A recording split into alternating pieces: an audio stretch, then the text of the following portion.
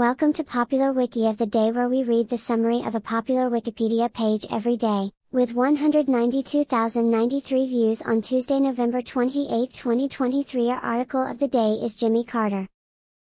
James Earl Carter Jr., born October 1, 1924, is an American politician and humanitarian who was the 39th President of the United States from 1977 to 1981. A member of the Democratic Party, Carter was the 76th Governor of Georgia from 1971 to 1975, and a Georgia State Senator from 1963 to 1967. At age 99, he is both the oldest living former U.S. President and the longest-lived President in U.S. history. Carter was born and raised in Plains, Georgia. He graduated from the U.S. Naval Academy in 1946, and joined the U.S. Navy's submarine service. Carter returned home afterward and revived his family's peanut growing business.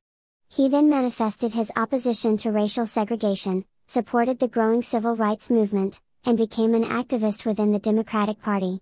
He was in the Georgia State Senate from 1963 to 1967 and then as governor of Georgia from 1971 to 1975.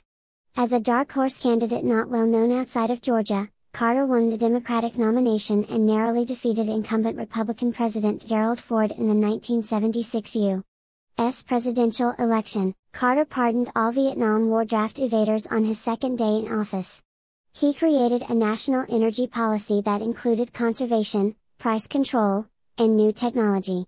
Carter successfully pursued the Camp David Accords, the Panama Canal treaties, and the second round of strategic arms limitation talks. He also confronted stagflation. His administration established the U.S. Department of Energy and the Department of Education. The end of his presidency was marked by the 1979 to 1981 Iran hostage crisis, the 1979 energy crisis, the 3 Mile Island accident, the Nicaraguan Revolution, and the Soviet invasion of Afghanistan. In response to the invasion, Carter escalated the Cold War by ending détente, imposing a grain embargo against the Soviets, enunciating the Carter Doctrine, and leading the multinational boycott of the 1980 Summer Olympics in Moscow. He lost the 1980 presidential election in a landslide to Republican nominee Ronald Reagan. After leaving the presidency, Carter established the Carter Center to promote and expand human rights, earning him a Nobel Peace Prize in 2002. He traveled extensively to conduct peace negotiations, monitor elections, and further the eradication of infectious diseases. Carter is a key figure in the nonprofit housing organization Habitat for Humanity and wrote numerous books, ranging from political memoirs to poetry, while continuing to comment on global affairs, including 2 books on the Israeli-Palestinian conflict, in which he criticizes Israel's treatment of Palestinians as apartheid. Polls of historians and political scientists generally rank Carter as a below-average president, although his post-presidential activities are viewed in an exceptionally favorable light. He has the longest post-presidency in U.S. history, at 42 years, 313 days.